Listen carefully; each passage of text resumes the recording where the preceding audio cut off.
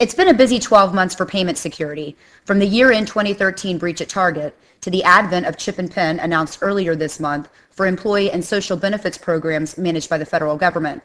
And the next 12 months will likely garner even more interest and attention as banking institutions, retailers, and processors work to wrap their brains around the Federal Reserve System's just released plan for faster payments, facilitated through an overhaul of the U.S. payments infrastructure.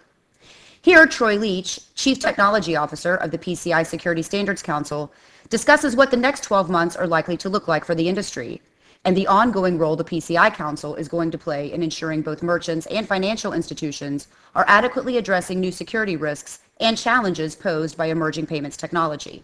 Hi, I'm Tracy Kitten with Information Security Media Group. So Troy, first let me say thanks for joining me today to talk about a very timely issue, and that is faster payments, an initiative just announced by the Fed this week, and one that is going to have a dramatic impact on the way banking institutions, retailers, processors, and others not only accept but also process and clear all transactions.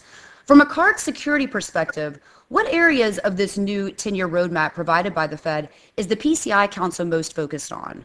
Hi, Tracy. Thanks for having us. I think for the PCI Council, when we looked at the Fed report published yesterday, we saw that there's opportunity to collaborate, and they're looking for a lot of involvement from the private sector. Obviously, that's something the PCI Council does well, is collaborating with our 700 members from all different industry sectors, as well as the thousands of payment security professionals that contribute to the development of our standards. So I was excited to see that they're going to be looking at developing a task force in 2015 and looking for that input from all across the industry.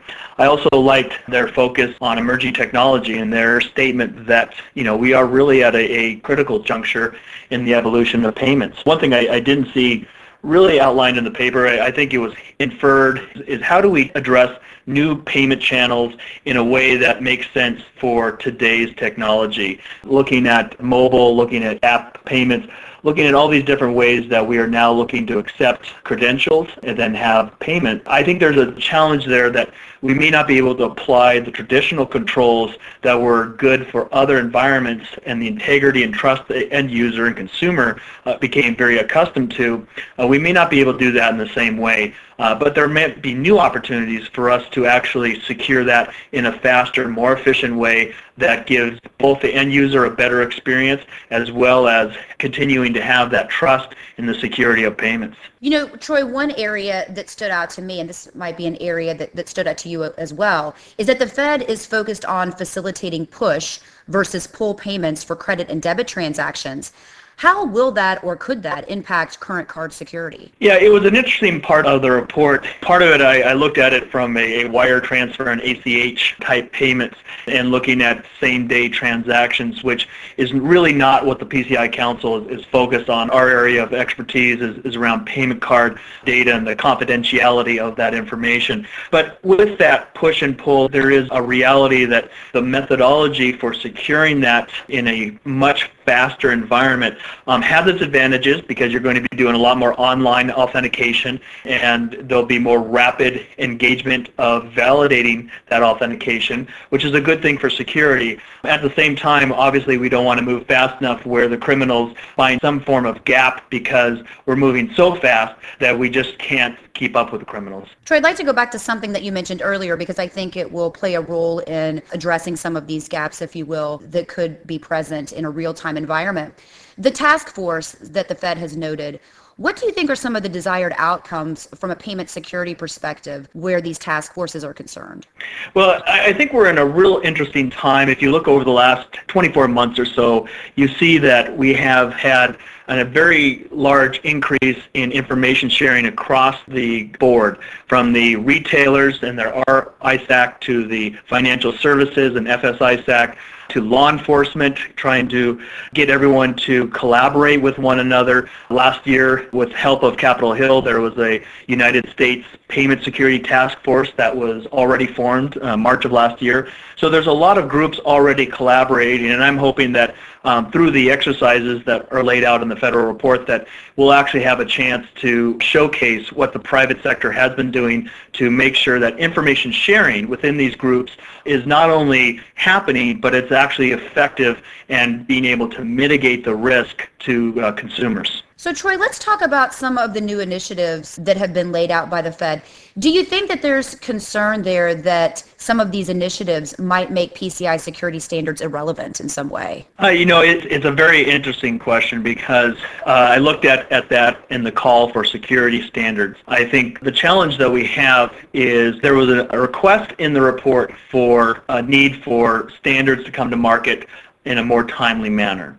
At the same time, there was a call to look at ISO standards that typically take 5 to 7 years in development before they're published or revised. So we have, within the PCI Council, I think we have an interesting role to play. As I mentioned, we have over 700 organizations globally that participate, over 3,000 security professionals that participate in the development of our standards or have the opportunity to. And from that, we are able to develop at a pace that sometimes the market says is too fast, but it relatively is 18 to 36 months. We are able to update our standards and move them out. Now, what I do see with the PCI Council and an opportunity for us is to continue that collaboration. We've joined the FS-ISAC, we've joined several law enforcement agencies around the world. See how can we bring all of the players together, from the acquirers, we've now established an acquirer forum, to the small businesses. We're launching a small business task force next month, and finding ways that we can target where criminal activity is happening, where fraud points are going to continue to be a problem even after the adoption of EMV in the United States. And how can the PCI Council play a role? Most people, when they think PCI, they think one standard around the data security standard and how do you protect an environment from securing payment card data. But we have 9 standards in our portfolio, and the others are focused around key critical infrastructure within payments, such as the manufacturing of chip cards and magstripe cards, and the development of the terminal and making sure it's developed in a secure, tamper-responsive manner, and from payment application and our growing dependency on payment application. So what I see the role of the PCI Council is being able to be very nimble in this space, be able to react and develop those types of standards so that merchants, banks, everyone within the payment ecosystem can rely on the integrity of those systems, not only from a standards perspective, but also from a validation perspective, that they've been independently lab tested by our labs and have been posted for merchants to know that there is a lot of research, a lot of security testing that has gone into the products that they're going to rely on. Troy, looking out into the future, we won't see a new update to the PCI data security standard until 2017. But what are some of the leading security issues that the Council will be focused on over the course of the next 12 months? Well, I'm glad you asked, Tracy. I think, first of all, we do major releases every 3 years. So the next major release of the standard will be in 2017. But this year, we'll actually be making some big changes to the data security standard itself. We will be having a revision this quarter for that standard.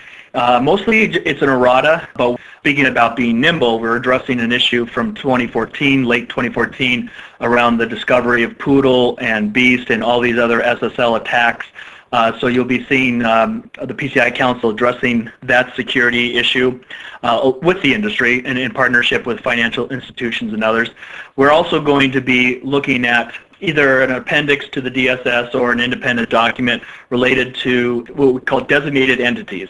And that would be organizations that have a potential risk, greater risk than the common merchant, or someone that is processing a smaller volume of transactions, but are actually aggregating massive amount of cardholder data, which would be a prime target for criminal activity. In addition to that, very excited about our technology push. We'll be doing much more research. We'll be coordinating with independent organizations to publish research papers. We'll be doing a lot more white papers around evolving technology. You'll see quite a bit from us in mobile payment acceptance. One issue we will be addressing in 2015 is PIN, and how do you enter PIN, or can you enter PIN onto a mobile device, or should you be looking at alternative types of PIN for that type of authentication? That will be another challenge. We'll also, by April, be releasing the next version of point-to-point encryption, which has been welcomed by the industry. We just completed yet another round of feedback, a request for comment, and in that feedback we had a lot of positive from both acquirers as well as vendors, looking at that and seeing how that we've been able to take the approach that you can have modularity, you can allow for certain types of entities to get self-validated, which will hopefully reduce the cost across the industry for those that are hoping to get validated, and just in general aligning those requirements and making it a smaller document. So it's been well received, and we're looking forward to that publication, as well as looking at what can we do for small merchants. And as I mentioned, we have an acquire forum that meets regularly. We're launching a small business task force next month, and we're looking to find ways that we can actually identify not only how can we improve the security while minimizing the burden of compliance for small merchants, but then just have the ability to have the outreach and education so that they're aware of their responsibilities when they're protecting their customers' information. So as you can see, it's going to be a very busy 2015. We had a tokenization study that we conducted in the fall of last year, and the results of that study were interesting because they differed a little bit from the Fed report in that our results said that the industry really was not at a place that they wanted standards for tokenization, but rather just best practices and guidance. So we've been moving forward with a tokenization standard. You will see us in 2015 instead publishing a best practice that we hope to release this quarter. And in addition to that, we'll be turning our attention to token service providers and looking at this new EMVCo token framework. We're partnering with EMVCo and other entities to look at what security should we place in these new service provider environments so that we know that as they manage tokens on behalf of the industry, that they're doing it in a secure manner that can't be compromised. Does the council have an opinion about the need for chip and PIN versus chip and signature, as most banks and credit unions are more focused on today? I think for us at the PCI Council, we're focused on the confidentiality of the information. So whenever a PIN is used, we want to make sure it's done in a very secure manner. We have a PIN standard that's published and owned by the PCI Council, and we want to make sure the integrity of the PIN when it is used remains confidential. That is why it'll be a very unique challenge for us when we create this task force on PIN within mobile payment applications and mobile acceptance, because it provides new technical challenges that and technical limitations that we don't have with a traditional encrypted PIN pad on a terminal. I'm not trying to avoid the question, but that becomes more of a fraud authentication mechanism, and obviously, from a security professional, the more authentication that is available, the more secure the transaction. It may not have the right business case in all different types of scenarios, but from our perspective, when those credentials are being used for authentication, we want to make sure they're done in a secure manner. Speaking of authentication, one of the things that came up from the Fed's report that came out this week is that there really don't seem to be any standards for authentication. Do you think that there aren't standards out there, and if there aren't, are missing standards necessarily a hindrance? There are good authentication standards out there. I've only been able to briefly look over the Fed report, so I haven't looked in detail of what they say about authentication standards, but I will say that there are good guidance and standards by NIST and by ANSI and by other organizations. Obviously, PCI standards, we reference appropriate authentication and how do you implement that in a secure manner. So I do think there's standards that do exist today. It may be that they're not well implemented or consistently mandated. I think that will be one of the challenges. If you look at the Fed report, is they have a lot of ideas that I agree with in concept, and it's one of those says easy, does hard, and finding ways that you can actually leverage what the private sector has already done, and take PCI Council for an example, is yes, we do have standards, but we have a validation process so that you can demonstrate that you've actually achieved what the standard was attempting to do. And then we have a quality assurance mechanism. We have a training requirement and testing requirement for those that assess those environments. There's a lot of logistics that go into making payments very secure, and authentication becomes a critical point of that, especially with these new payment form factors.